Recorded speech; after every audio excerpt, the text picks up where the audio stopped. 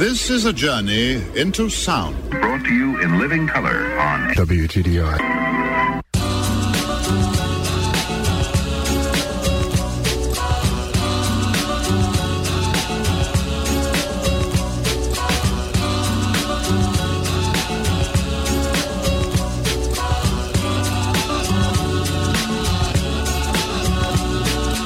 Lying on your back in the grass, you can't see a thing except for the clear blue sky, a few cotton wool clouds,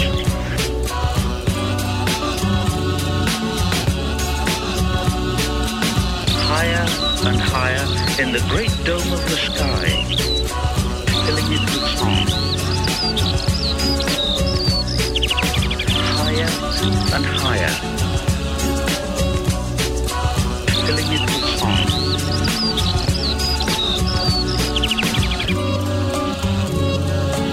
Filling it with song. They sound quite mad, don't they? You are about to participate in a great adventure. You are about to experience the awe and mystery which reaches from the inner mind on WTDI. Wow. It's happening. I can feel it. How would you explain it? It's beautiful. God, it's God. I see God. Are you sitting comfortably? Well, put your seatbelts on because you're in for a harrowing ride. I am the narrator. The voice that guides the blind, following up with your ears to your mind, and allow me to take you back on force through time to explain the significance of things you may think insignificant now, but won't further down the line.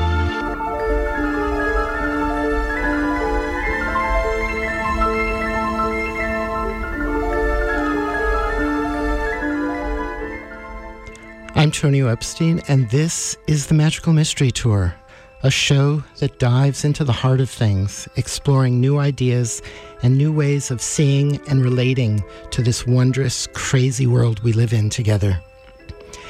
This morning, we'll be diving into the paradoxical world of fractals and the fractal dynamics of the human psyche, self-awareness, and how we relate to ourselves and the world around us with my guest, Terry Marks-Tarlow. Terry Marks-Tarlow was on the show a couple of months ago. Terry is a psychotherapist with 30 years of practice in LA. She's the author of numerous articles on play and linear science in psychotherapy, and the author of several books, including Creativity Inside Out, Clinical Intuition in Psychotherapy, Truly Mindful Coloring, and Psyche's Veil, Psychotherapy, Fractals, and Complexity. She's also co-authoring a new book on play and creativity with Daniel Siegel, which will be coming out later this year in November. Terry, good morning and welcome again to the Magical Mystery Tour. Good morning. It's a pleasure to be asked back. Well, we've been planning this for a while, haven't we? This is true. It's true. Yes. So I thought we'd begin by reading something from one of your articles. Sounds good. Chaos and complexity theory reveal new things in nature that are applicable to the human psyche. I propose that what we call the self is best conceptualized as an open, complex, dynamical system. With chaos at the core of development, healthy selves self-organize and evolve to the edge of chaos, where they are capable of flexible reorganization in response to unpredictable social and environmental circumstances. The boundaries of the self are dynamically fluid, ever-changing and evolving through recursive feedback loops existing simultaneously at physical, social, cultural, and historical levels. Because multiple states and levels are simultaneously possible, the self can be considered dynamically as a process structure that is fractally organized. Now, for my listeners, Don't panic. I'm panicking. I'm going to read that again slowly, and then we'll unpack that. There's a lot in there, and we have about 85 minutes to unpack that. And here we go with the second reading. Chaos and complexity theory reveal new things in nature that are applicable to the human psyche. I propose that what we call the self is best conceptualized as an open, complex, dynamical system.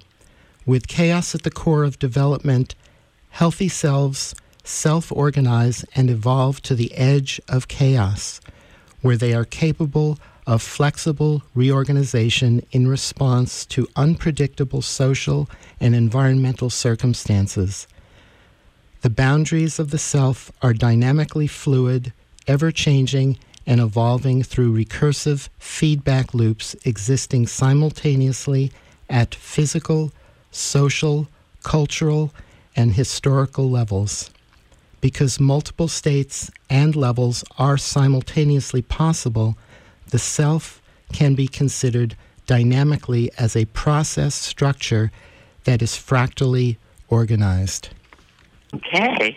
So we're going to be talking about fractals this morning, and we're going to be talking about them in relation to us human beings with psyches and these amazing capabilities that we have, and through the lifelong journey of learning and processing and interrelating with the world around us and each other.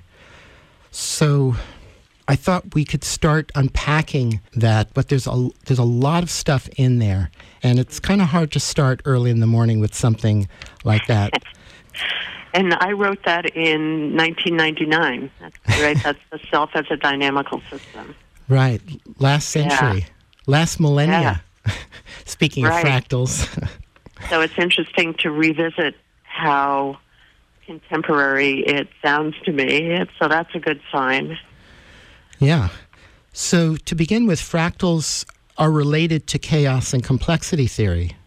Yes, and all are part of nonlinear dynamics and very contemporary science. That fractal geometry really was invented or discovered, depending on how you think about mathematics, in 1975. And the fractal geometry of nature, which is Mandelbrot's manifesto, came out in 1977, and right away he identified that fractals were connected with natural shapes in a way that no other mathematics come close. So there's something about nature that's very particular to how fractals are made, and especially the recursive symmetry of fractals, the self-similarity of fractals. So fractals are embedded in nature somehow. Fractals are everywhere in nature. Yeah, almost everything. I have wanted to say that the way fractals are constructed is almost at the level of a law of nature, but it's not a law. It's more like a habit of nature. And over time, I've come to believe that really what they represent is how nature does identity. So the self is our identity as people, but natural forms and shapes wind up having a consistency that's like identity, and I think it's fractals that really constitute that. So the fluffiness of a cloud or the ruggedness of a mountainscape, that kind of thing is what fractals are about. So fractals are a pattern.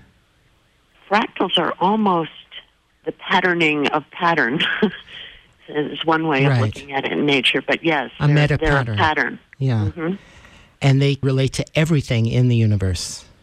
Pretty close. They range from the quantum level, quantum chaos, and how molecules shape, to the cosmic level of how galaxies cluster, all of that, and then everything in between. And they span patterns in space and patterns in time and patterns in symbolic space, too, which is a really broad scope. But I think the easiest way to think about how fractals are made is that there's a seed shape, and then there's an algorithm, or there's a process that seed shape undergoes. And it undergoes the same process over and over on the product of the stage before it. And so one way of looking at it that's classical, that relates to sacred geometry and things that the ancients knew and thought were really mystical and special about the universe. If you think of the spiral of a seashell, of a nautilus shell, and how that grows, then you can get a sense of fractals as a process, both a process and a structure, because the same arc of that spiral of the nautilus maintains the relationship between parts and whole, the parts of it and the whole of it, in a mathematical way all the way through its growth. And so that kind of helps us understand how the shell can grow larger and larger, and yet it preserves identity by preserving the relationship between the parts and the whole. And the Fibonacci series comes out of that, and that's an ancient series of numbers that sort of shows that relationship between part and whole being preserved. And very simply, in those numbers, it's just adding the two previous terms. So it's 1, 1, 2, 3, 5, 8, etc. And if you divide each number into its successor, you get the golden mean, which is that very magical number that ancients used. And so, and as that series gets larger and larger, the number gets closer and closer. And so that's a fractal. It's a self-similar series, and it is an example of a fractal progression. And that repeats itself over and over again throughout nature. That series does. It's in everything from how leaves twist around trees to sunflower seeds and this sort of thing. But, it's one example, but then there are a zillion other examples. And I would say probably in some ways the most basic fractal shape is a period doubling, which goes like a branching, a kind of a branching shape in trees. So the way that a trunk branches into two main sections, and each of those branch into two more and two more upon that, and that sort of thing. That's a really easy way of visualizing how that initial branch keeps repeating itself on smaller and smaller scales to make the tree.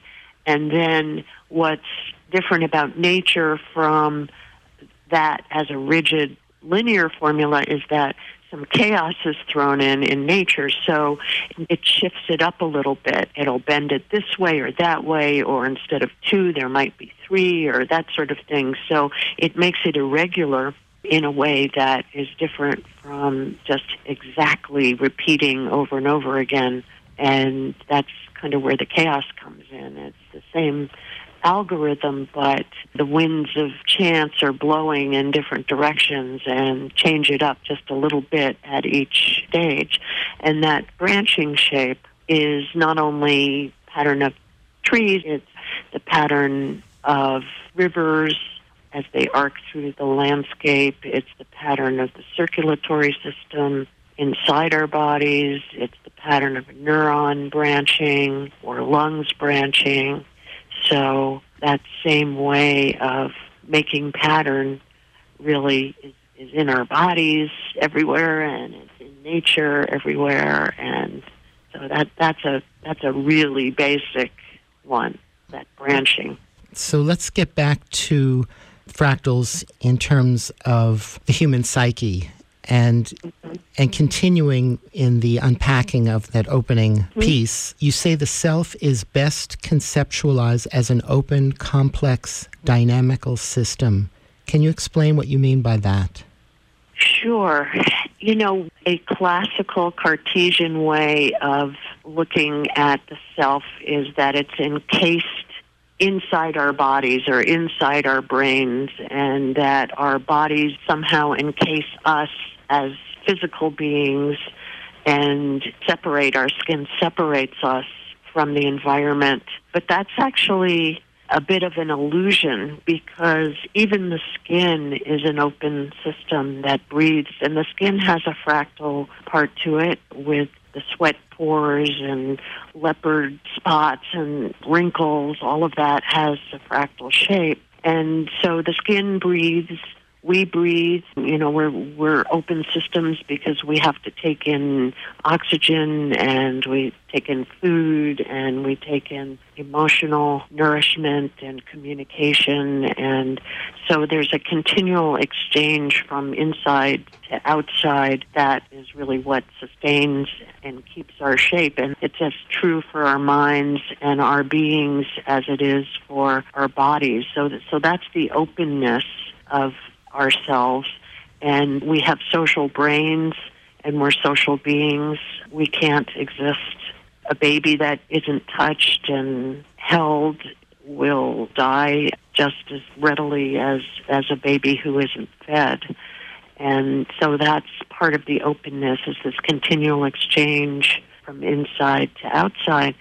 And one way of thinking of the fractal seed of self is as there's a lot of religions believe that we're born with a soul, and that the soul sort of comes in whole to us. And you can think of the soul as the fractal shape of self, that whether you want to think of it as genetically having a genetic shape that's then subject to interaction in the environment to come out with its final form. Hillman, who is a Jungian psychologist, has this acorn theory of the soul. And it's very much of a fractal theory, just like the whole tree is embedded in the acorn, so is the whole self embedded in the soul, or, to use the language we're using here, so is the whole self embedded in this fractal shape of identity that is not fixed, but is open to being shaped by experience. And now we have this whole burgeoning field of epigenetics, which is really how much nurture shapes nature. So that the idea of a process structure is how the very shaping of those interactions wind up crystallizing the form. And the form is dynamically changing all the time. So there's something about ourselves that stays familiar because we're able to identify one another. And it's hard to say what it is about personality or about character or about another person that we recognize, but we absolutely do.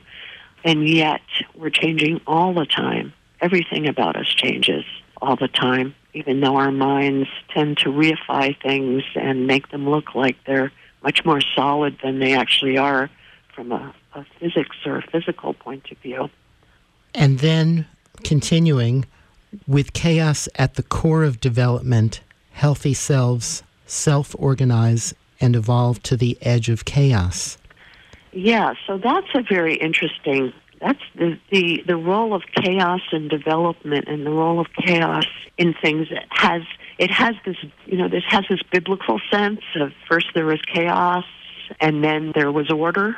But in some ways we've forgotten that when we, from a linear point of view or linear science, we've put such an emphasis on order and order coming first, and yet disorder comes first. It's almost like sculpting, taking a slab of stone and then sculpting the self out of that, or sculpting development out of the disorder first. So one way of thinking of that, if you imagine an infant who's just been born, and you look at that infant's body, it sort of flails all over the place. The movements are not coordinated, and They're not constrained in any organized way. And there is a lot of chaos. That's true in the motor system, and it's true in a sensory sense of how an infant might move its eyes. And over time, there's a sculpting down from like a higher dimensional chaos to a lower dimensional order that constrains the chaos. And that's true in the brain, too. And one way of understanding that is impulse control, that little kids don't have much control over their impulses. They just sort of do and say what's on their minds, and they can't always sit still. And so the impulsive self that acts has more chaos than self-control, which constrains or inhibits. So inhibition is actually the shaping force both over behavior and in the brain as well. It's inhibition that winds up really shaping order in the brain as well. And there's a pruning of synapses. There's an overproduction of synapses in the brain in an infant. And there's this period of massive pruning down. And there's a second period of massive pruning down during adolescence as well. And all of that is a way that chaos gets constrained in the brain. And so the edge of chaos piece is where the action is everywhere in the universe. I mean, that's where there's enough disorder to allow for creativity, to allow for communication, to allow for movement and transportation of things.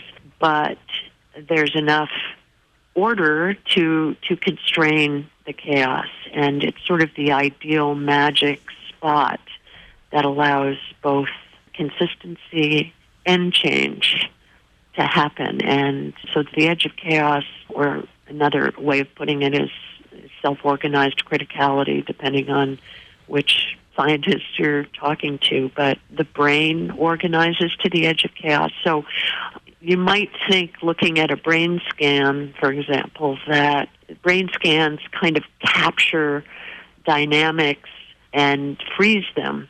And you might think that, you know, just one structure is being used when we do this or that, because that's what those brain scans are going for. But in actuality, the brain is firing all the time. It's just massively firing. And so it moves to that edge of chaos with what looks like sort of random firing, but it's not exactly random. It's more edge of chaos dynamics. It's like a point of creative tension in motion, in action. Yeah. So less a point and more a zone. It's really a zone of creative tension. More of a wave than a point. Mm-hmm. It's kind of a line. Like fractals are often perceived as borders or boundaries.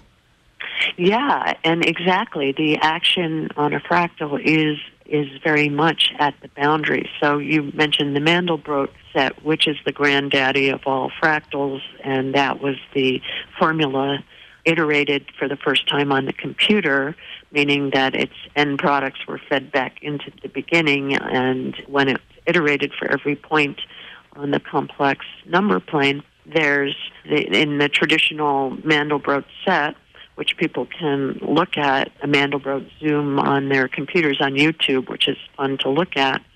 The black part is the ordered part.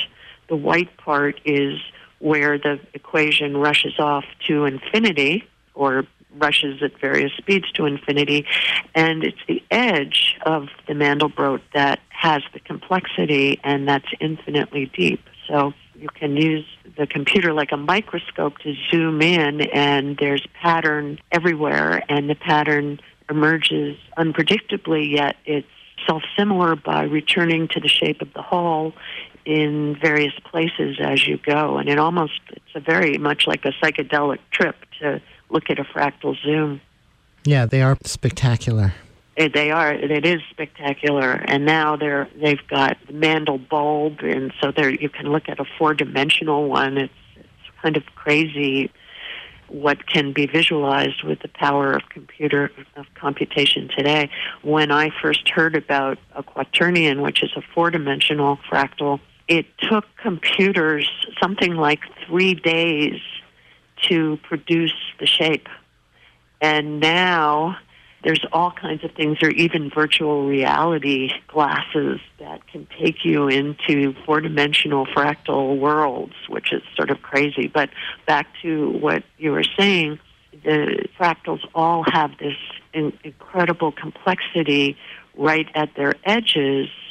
And so one way, going back to our inner landscapes, one of the paradoxes about a fractal that is mathematically produced is that the closer you look at it, the more there is to see. So the more you zoom in on it, the more information emerges. And that kind of paradox is very different than, it's something that self-reflection has a similar quality to it, where the more we meditate or the more we contemplate, the more emerges from that, the more detail is possible. But that's not a normal process. Like, the more you zoom in on the edge of a table, the less you see because you've reached its edge. And you don't reach the edge of a fractal. It just keeps getting more complex. And it's a lovely paradox because there's a finite boundary to fractal shapes, and yet there's an infinite depth at the same time. And isn't that very much like... Because it goes on forever. It goes on forever. Yeah. Interesting stuff. So getting back to how it relates to us, continuing, you write, healthy selves self-organize and evolve to the edge of chaos where they are capable of flexible reorganization in response to unpredictable social and environmental circumstances. So we're talking about how we learn when we come up against the edge of chaos. Right, yeah. We're talking about how we learn, how we change, how we embody change, how change embodies us, how we bend and expand. And flexibility is the healthiest shape of a self. And again, that's right in that middle zone between too much disorder and too much rigidity. And it's very different looking at it from the point of view of health, either physical health or mental health, is interesting because we used to, in looking at old psychological tests and this sort of thing, or even concepts, we tend to think that regularity and predictability is healthy, like having a regular heartbeat. But it turns out that that's not true, that too much regularity is actually rigidity and is not healthy at all, that the body needs a little bit of chaos, a little bit of unpredictability to be healthy, and that even includes heartbeat, it includes breathing rate, it includes every function of the body. It's only at a large scale that it appears to be regular. It's almost regular, but not quite. And so that flexibility, that bendability, is the healthy state. And you can think about different problems psychologically as either being along the scale of too much disorder, like, say, a psychotic process, or a borderline personality with highly dysregulated emotion, where your person may be bouncing back and forth between different feelings and unable to calm down, or a PTSD, again, too much disorder, or too much regularity, like an obsessive-compulsive process, where a person can't stand novelty and has to keep repeating either the same worry over and over again in the mind, or the same behavior over and over again in an attempt to calm down. To avoid chaos, to avoid the unknown. To avoid chaos, exactly, to avoid chaos. And yet we have to let some chaos in order to really be open to change, open to novelty, open to creativity. And in order to learn and to grow. In order to learn and grow. And learn and grow as a lifelong process, not just something that happens early. Right.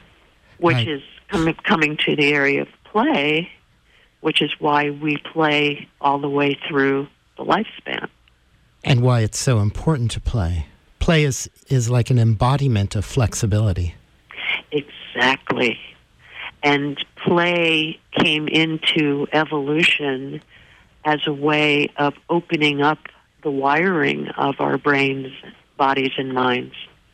So play was the very first way and the most important and probably the most complex way that we open up the wiring to be flexible and to learn and grow rather than to have a fixed pattern of behavior in response to fixed stimuli that come in from the environment. It's kind of like how we shift over to the realm of complexity. Exactly. And in terms of organisms, I would say going from simplicity, of just an organism that does only a few things, and I'm talking about evolutionarily, only a few things in response to very fixed patterns of input, but to be able to do very different things, more complex things. Yeah, play was the motivational, emotional circuit that changed everything, along with the care circuit, and they do go hand in hand, the care circuit and the play circuit, and the panic circuit, by the way, which is really separation anxiety. So at the point in evolution that parents started to actually pay attention and care about their offspring is exactly the point in time that the play circuit came into being. And if you look at evolution and how the play circuit operates in different species, in us, it's gotten longer and longer. Children launch much, much later than any other species. And interesting to me, culturally, our children, as society gets ever more complex, our children in the Western world appear to be launching even later. That may be partly a healthy thing. I think sometimes we want to think of that as an unhealthy thing in the sense that they can't take care of themselves, but it may be a healthy thing in the sense of they might need more preparation in order to launch because of the complexity of society. It's probably some combination. I thought it was interesting that you connected what you call the play circuit with the care circuit, and that really makes a lot of sense because when we're playing, we're essentially opening ourselves up to our environment and to others in our environment. Exactly. In an open, curious sort of a way. And you're probably familiar with the work of Barbara Fredrickson. Sure. She talks a lot about how when we're in an open, positive state, our visual acuity actually opens up. And when we're in a fearful, contracted state, our visual acuity actually shrinks and contracts. So curiosity and play are the expression of openness in relation to our environment. That's exactly true. So her broaden and build idea about positive emotion, play is a generator of positive emotion. Not just positive emotion, but positive, as you're saying, curiosity, passion, interest, joy, all of those and emotions, connection. And connection. Connection is a big part of that because she was actually talking about it in terms of, she used the term love 2.0 to move away from the romantic notion of love, but love as a sense of openness and connectivity. Yes, and connection is key. Connection both to the world, embracing the world, and social connection. And of course, play is the primary way that children learn how to socialize with one another and learn the rules and the roles and the relationship of society through practicing. And that's one way of looking at fractals. You can think of, just think of like little miniature. I just got back from Amsterdam and went to the Rijksmuseum.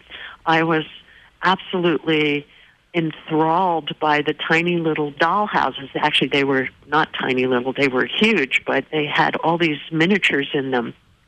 And in looking at all those little miniatures and how carefully they're constructed, they're like little fractal representations of those objects in society. And children love little miniature things, and they love to play with fractal objects. Just think about nesting cups. One cup goes inside the other. It's the same shape, and it's self-similar, and same shape on different scales, or Russian dolls. Or how little girls like to play with baby dolls. With dolls, right? Exactly. To and mimic their mothers with babies, yeah. Exactly. Although what's interesting is they're not exactly mimicking, because they're creating the whole world. They're creating their own story, their own version of it. Yeah. Right. So that's the fractal, that's where it's a new, similar but different. Right, it's a new iteration. It's a new iteration. Another interesting thing about play is that, there are a lot of theories about what is the function of play, and it's easy to dismiss it as frivolous when it turns out it's actually fundamental. It builds everything, and it's the cutting edge of growth for children. And one of the theories about its function was that play is a way of practicing adult skills, and that's true, like what we were just talking about, but it's also a way of expanding emotional tolerance and the window of emotional tolerance, which makes us flexible. So a story that I like to tell about that is a couple of play researchers in the jungle, Pellis and Pellis, were observing juvenile monkeys, a band of Pata's monkeys who were one by one climbing up a tree and climbing out the end of a branch and then jumping off one by one. But if they were just practicing adult skills, they would have landed on their feet, because if you're being chased by an animal or whatever, you're going to want to land on your feet and run away. But instead, what they were doing was belly flopping. Each one was belly flopping one after another, and they couldn't make sense of why were they doing that, especially because it's painful. And it turned out that what they theorized is that it was a way of teaching that sometimes it hurts to have fun. And that's true. If we're going to broaden and build, as Fredrickson says, and expand our world through play, sometimes we're going to fall, and sometimes kids are going to push themselves. Just look at how kids push themselves to the edges where adults don't want to go. They were by spinning and turning and jumping off of swings and getting hurt and getting dirty and doing all of these things, pushing themselves into disequilibrium instead of a pushing away from that. And that's a way that they're playing with those edges of chaos. Mm-hmm. Yeah, deliberately. Openly, with curiosity. And fascination. Exactly. Yeah. Exactly.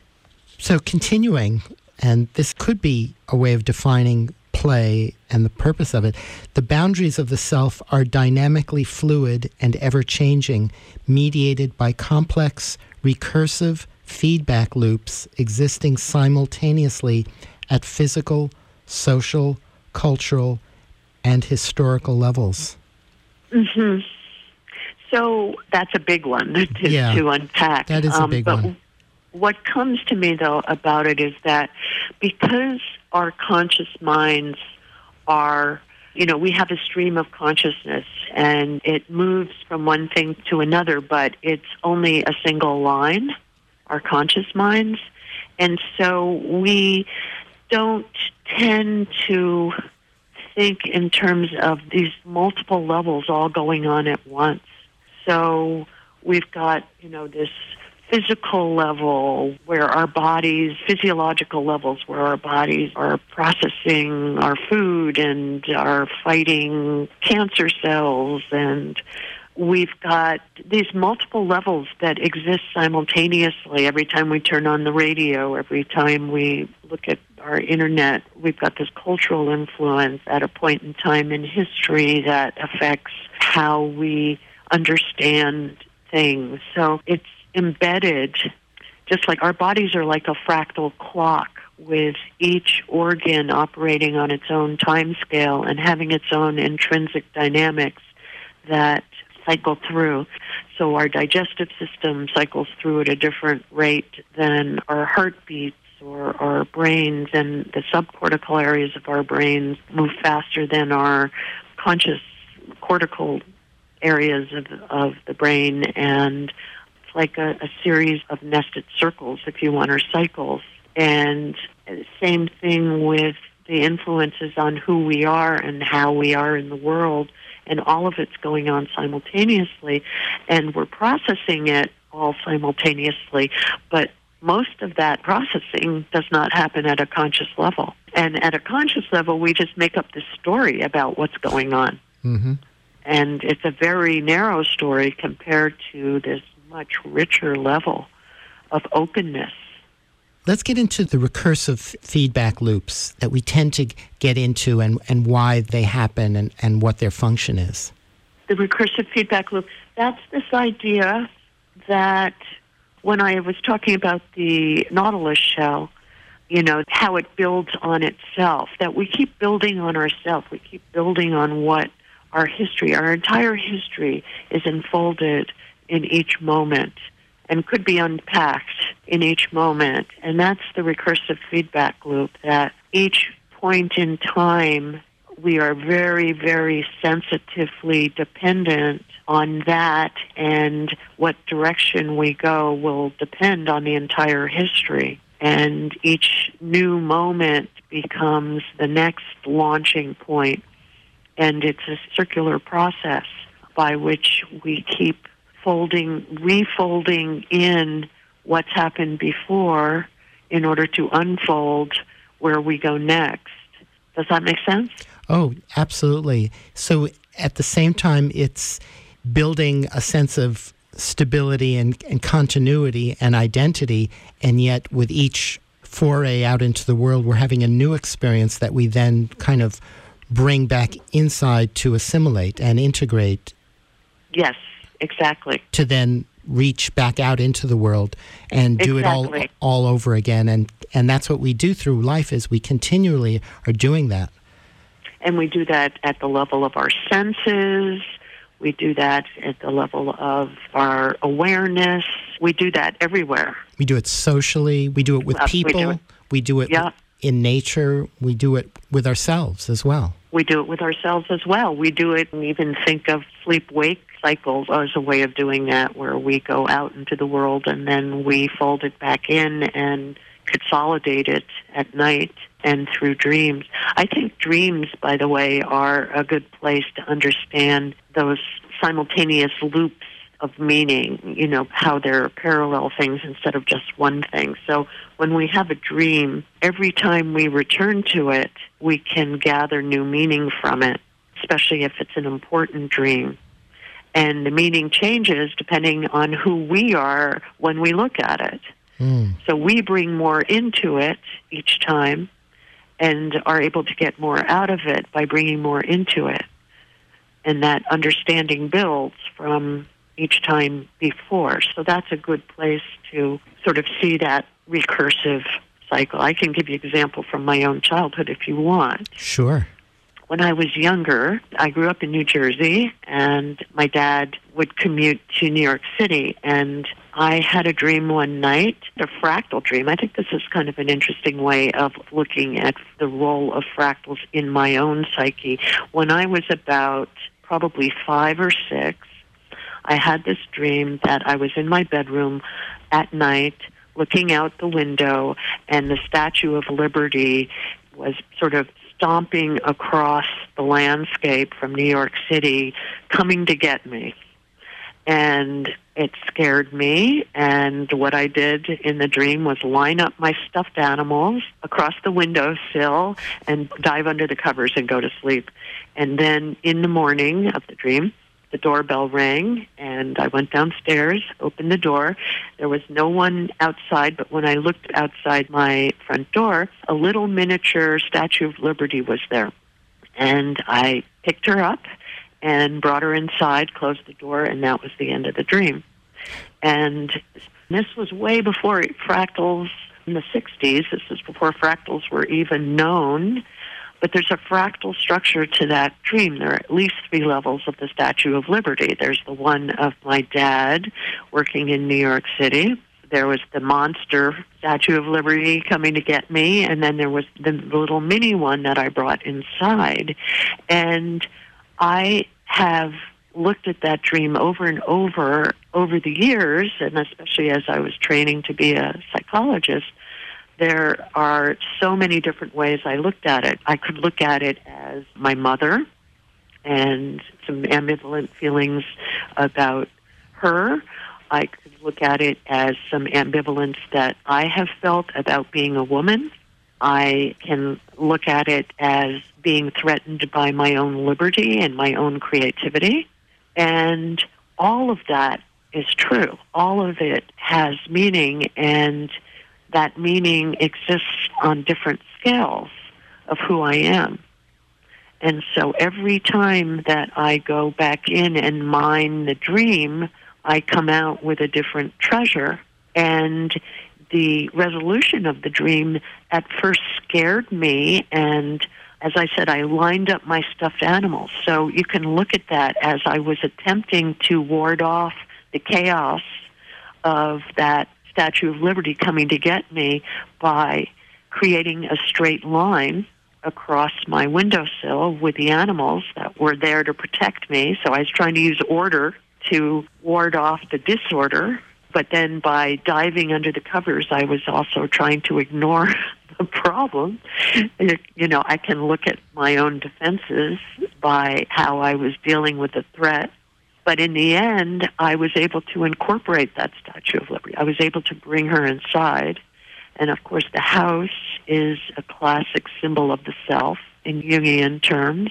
And so by bringing her inside, I could incorporate her. I could incorporate what at first was too scary for me to handle. And that sequence of wanting to sort of venture out into new places and exercise my openness and my liberty, being terrified of what that would bring me, and then being able to handle it ultimately and tame it in myself and in my own work, has happened again and again in a fractal sort of way for me, including my discovery of fractals and my terror in some ways about not understanding them, and then the process of just spending a really long time trying to understand them at all levels and trying to understand why they have been so intriguing to me over time. And to me, it's fascinating that I could have a fractal.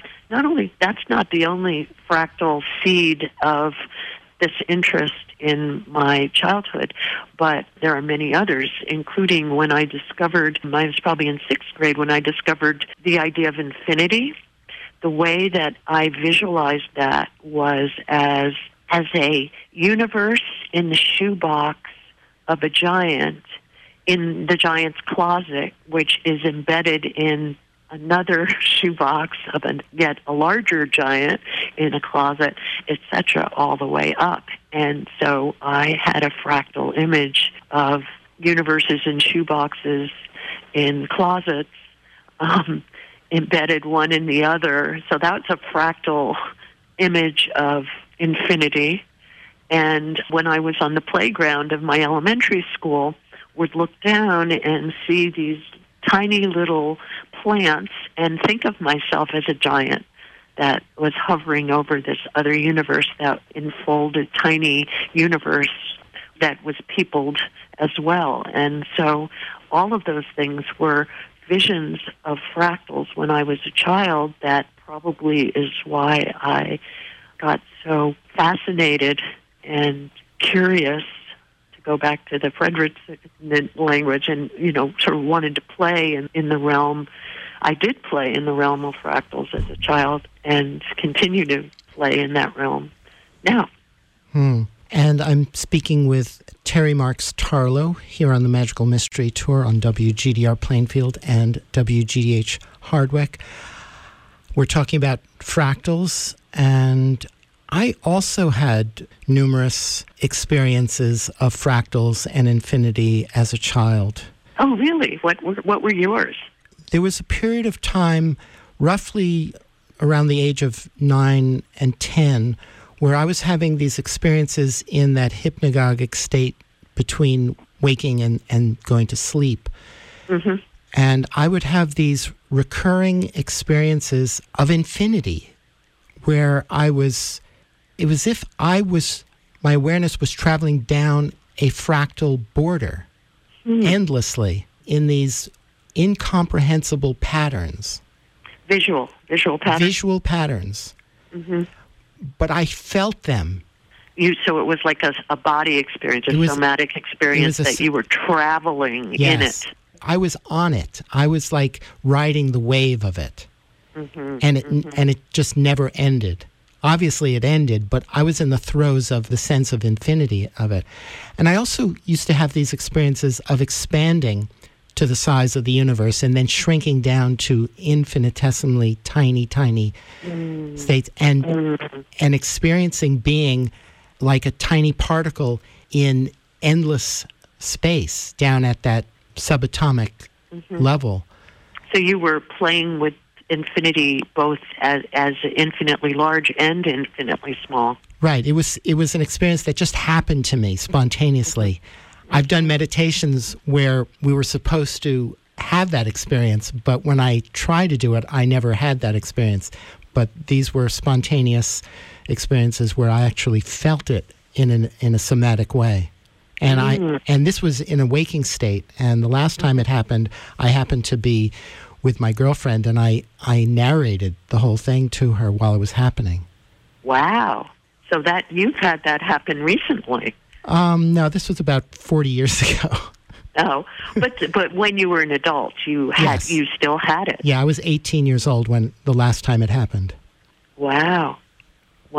So during adolescence, you basically, when your brain was undergoing that major pruning thing. Well, the role of infinity in fractals is really interesting because, and this is something I'm just writing about now. I'm working on a paper for the International Journal of Transpersonal Psychology using fractals as an epistemology for transpersonal phenomena. And the role of infinity in fractals is a big part of what's so profound about them because they exist between ordinary dimensions. And that betweenness is infinitely deep. So it's the infinite part that is so paradoxical and interesting about them. And so it's like you were taking a fractal Zoom ride, really, both up and down in scale. Another thing about that infinite space between dimensions is that it seems that everything emerges from those spaces. Exactly. The spaces between things where everything emerges. Right. Yeah. It's as if everything on either side of the space are like nouns, and the space between is this pregnant verb. Oh, nicely put. Very poetic. Yeah. And in the Buddhist tradition, they have the concept of the bardo, which applies very fractally to everything that we can conceive of. That's right. Yeah, and on all levels.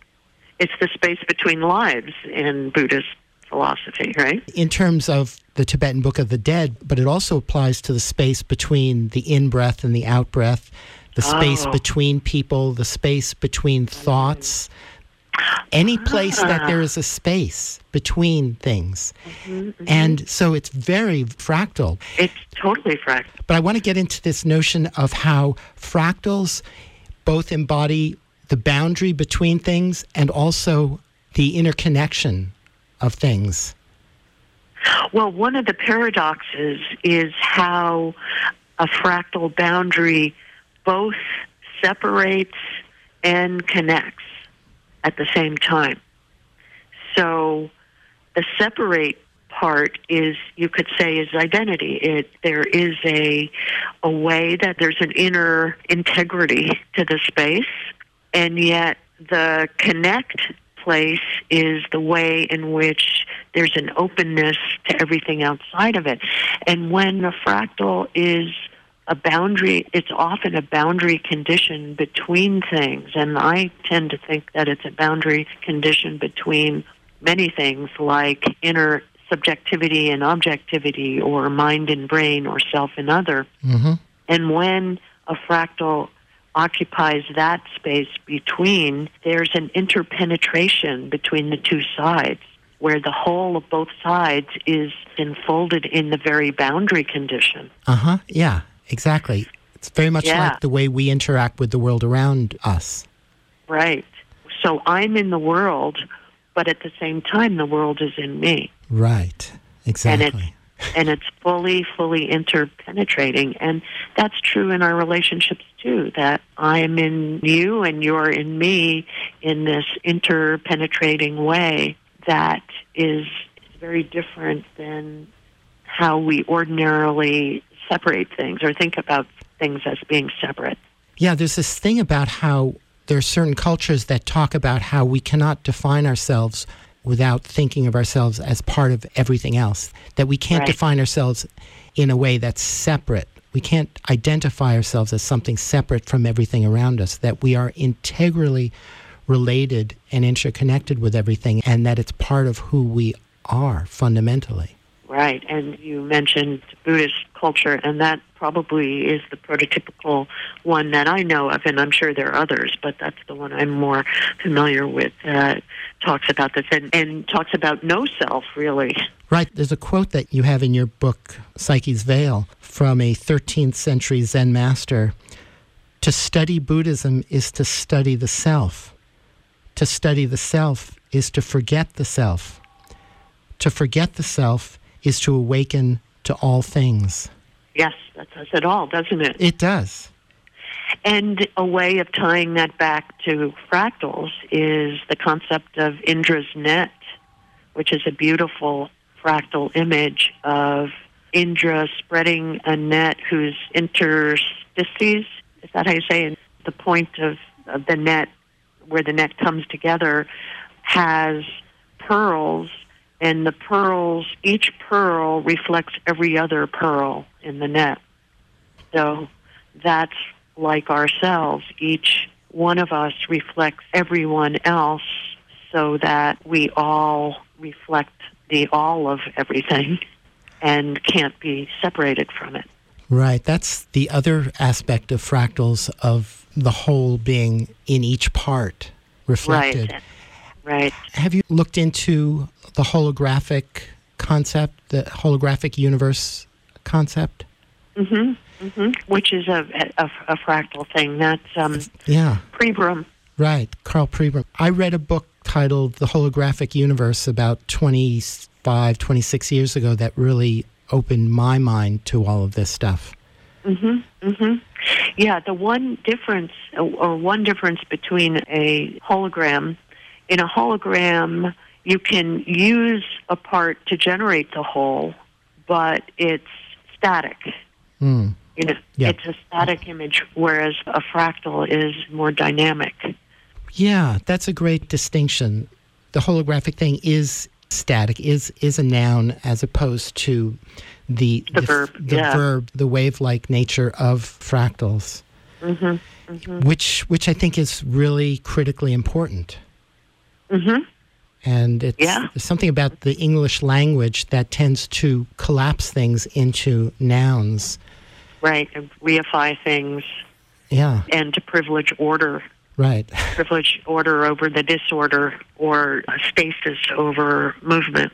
Right, and one of the ways you privilege order over chaos is you collapse the chaos into a static point. Exactly. And riding the wave can be very dangerous, but as surfers know, it can be a lot of fun. Yeah, it's thrilling. So you can stay home in bed safely under the covers, but you probably won't have a lot of fun. That's right. I use that metaphor, riding the waves, a lot with people in terms of just having both understanding that we don't control anything. We don't control anything in nature. We don't control our bodies. We don't control other people. We have to ride the waves. And the more we embrace that and let the waves be the waves and develop a relationship with them and recognize we can't control the waves, we can only ride them, the more we have that understanding of every part of our lives, including our bodies and especially our relationships, the healthier and more flexible we can be and the more fun we can have, for sure. And fractals are a kind of embodiment of uncertainty. And I think back to the Rilke poem that you have in Psyche's Veil, where it talks about how the answer cannot be given. It must be lived, and in order to live it, it must emerge through living the question. Yeah, that's lovely. I'm just paraphrasing the poem. But again, it's so true. Yeah, it's living, it's riding the wave, it's living the conundrum. And riding the wave in that sense means surrendering to not knowing. Mm-hmm. Surrendering to not knowing what's going to happen.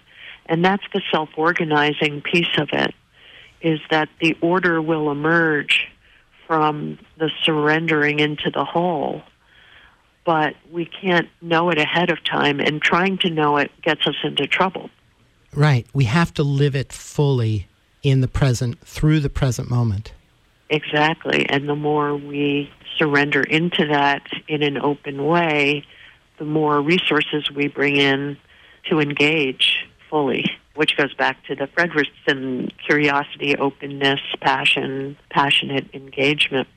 And that's a really difficult thing for us to do as we're traversing through this human life, because we have this thing called an ego, which seeks a sense of security and certainty and control. Mm-hmm. And we have to wrestle with that. Therein lies another paradox that we have to wrestle with in our lives continually. Absolutely. And how do you see that as a paradox? Well, because I think we are naturally motivated and inclined towards expansion and growth and openness and curiosity, and yet we have this ego structure which is actually moving in the opposite direction. Mm-hmm. Mm-hmm. Yep. It's trying to preserve itself, trying to maintain a static sense of identity and safety and security and immortality. Right. And so it is a dance between those two poles, and the wrestling with the ego is, we can wrestle with it, we can dance with it, a whole bunch of different stances we can take in relationship to it, depending on how aggressive we need to be to how out of control it is in an attempt to bring control. Exactly. To be in control, which is the paradox too, right? Right. Because egos tend to create a lot of chaos in its attempt to prevent chaos. Exactly. Which is pretty funny. Which is really funny. Well, and all the paradoxes are funny, which is probably why the Dalai Lama loves to laugh, because it's kind of, there's a perversion about these paradoxes that make them funny and that tell us we shouldn't hold too tightly, just like we're not supposed to, with the ego, we don't want to hold on too tightly. And that reminds me of another thing about comedy, in that comedians often use comedy to broach topics that under normal circumstances we cannot talk about because of various social, cultural stigmas that we tend to get bound into socially. And yet through laughter, through humor, through comedy, we bust out into a new dimension, or out into that space between those constraints. That's true. And humor is a form of play. Exactly. And so it makes sense that humor allows us to be more open and, in a sense, to break rules without breaking them. There's a line that I really like that you wrote: "Nature abhors a vacuum but adores a fractal." No, thank you. That's such a beautiful line. What did that mean for you? To me, a vacuum is a closed space. So the Descartesian idea that our bodies enclose us somehow inside, where the boundary truly separates and doesn't connect, is what I meant by a vacuum. And the fractal borders are the opposite of that, where there's an openness and a closedness at the same time. So it's like our escape route is built into the fractal. In a sense. Uh-huh. What did it mean to you to read? What stands out to you about it? It was just a beautiful line. It's a beautiful, symmetric, and very simple, clear line. Mm-hmm. Mm-hmm. I think you grasp it intuitively or you don't. It impacts itself in a sense. Yeah. Mm-hmm. Mm-hmm. And nature adores a fractal, and I adore a fractal. It's like, there's a symmetry there, too, because I'm describing both nature, but I'm also describing myself, and that's a recursive symmetry. Mm-hmm. Yeah. There's a quote, partial quote here from Louis Kaufman. Any distinction is wholly I-imaginary, that's spelled E-Y-E, as in our seeing eye, I-imaginary, an act of creation, an act of the imagination. It is all imaginary, and only the imaginary is real. Mm-hmm. Mm-hmm. That's another one of those paradoxical things that you have to grasp intuitively. Mm-hmm. And I love that, but I would like to hear you unpack that some. Well, I can unpack that on multiple levels. Kaufman is a mathematician at a university that's in Chicago. I'm not sure it's the University of Chicago. And he is the world's foremost expert on topography and some of the kinds of recursive symmetries of fractals. And so one way of unpacking that is that fractals are iterated on the imaginary plane mathematically. So the relationship between the imaginary world of mathematics and the real world is one place that we can unpack that sort of interpenetrating thing. There's this idea of the sort of crazy way that mathematics describe the real world, and how does that happen? That this made-up universe of numbers in abstract space, how does that penetrate real space where these formulas actually fit so precisely? So that's one place. Another way to unpack it from our brain's point of view that's really interesting is that the same parts of the brain that we use to perceive reality are also the parts of the brain we use to imagine. Yeah, that's really interesting. Right. I think reality and the imaginary are very, very closely related, and in that fractal way are not really distinctly separate. Yeah. Right. They definitely have fractal borders. Right. And they interpenetrate each other. And they interpenetrate, exactly. And when we look at, we make up our world through how we narrate our experience. Right. Through a continual interaction of our experience of the real world and our imaginal response to it. Mm-hmm. Mm-hmm. So we're both creating our worlds and reflecting our worlds. It's partly imaginary and partly real. And it's happening in a continually recursive way. Exactly. So we're always bringing something new to the dance, and we're always observing something new in response to our response to it. Exactly. And that's a good way of describing the recursive quality. We're responding to our own responses as much as we're responding to what we perceive outside of us. And we're doing it continually with each other, with everything, and everybody else is doing the same thing as well, all at the same time. And it's highly complex. Exactly. Infinitely complex. It's infinitely complex and infinitely dynamic. And it is like a dance between inner and outer worlds continually. So the real and the imaginary are in this fractal boundary condition with one another that can't be separated and yet are separate in other ways. Yes, and on an imaginal level, we can create distinctions of separation. Right. Which, once we understand that we're doing that, we can undo as well. Mm-hmm. In a wave-like way, huh? Right. In the ocean, there are distinctions of waves, but there's really no separation. Mm-hmm. And exactly. if we look at life in terms of energy and waveforms as opposed to collapsed particle states, then we can have an entirely different relationship with life and with ourselves and everything around us and everyone in our lives even. Yeah. I think we can unpack that. Everything you just said fits beautifully into what you read of Kaufman's statement, doesn't it? Yeah. It's really incredibly fascinating. And as you originally intuited, fractals are incredibly profound and fascinating. And it's taken us to the end of the show. And we could go in for infinitely longer if we wanted to, couldn't we? Definitely. Yeah, there's so much more. And yet that we did the whole thing.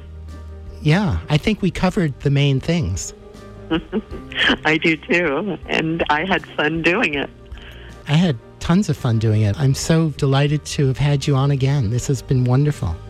Well, thank you so much, Tonio, and I hope that the listeners have enjoyed the session as well.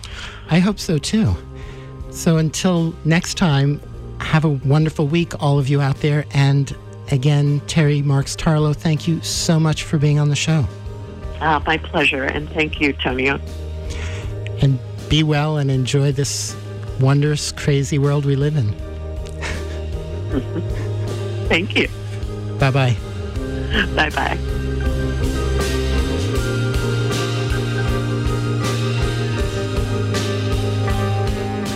And that's it for this Magical Mystery Tour. Thank you so much for listening.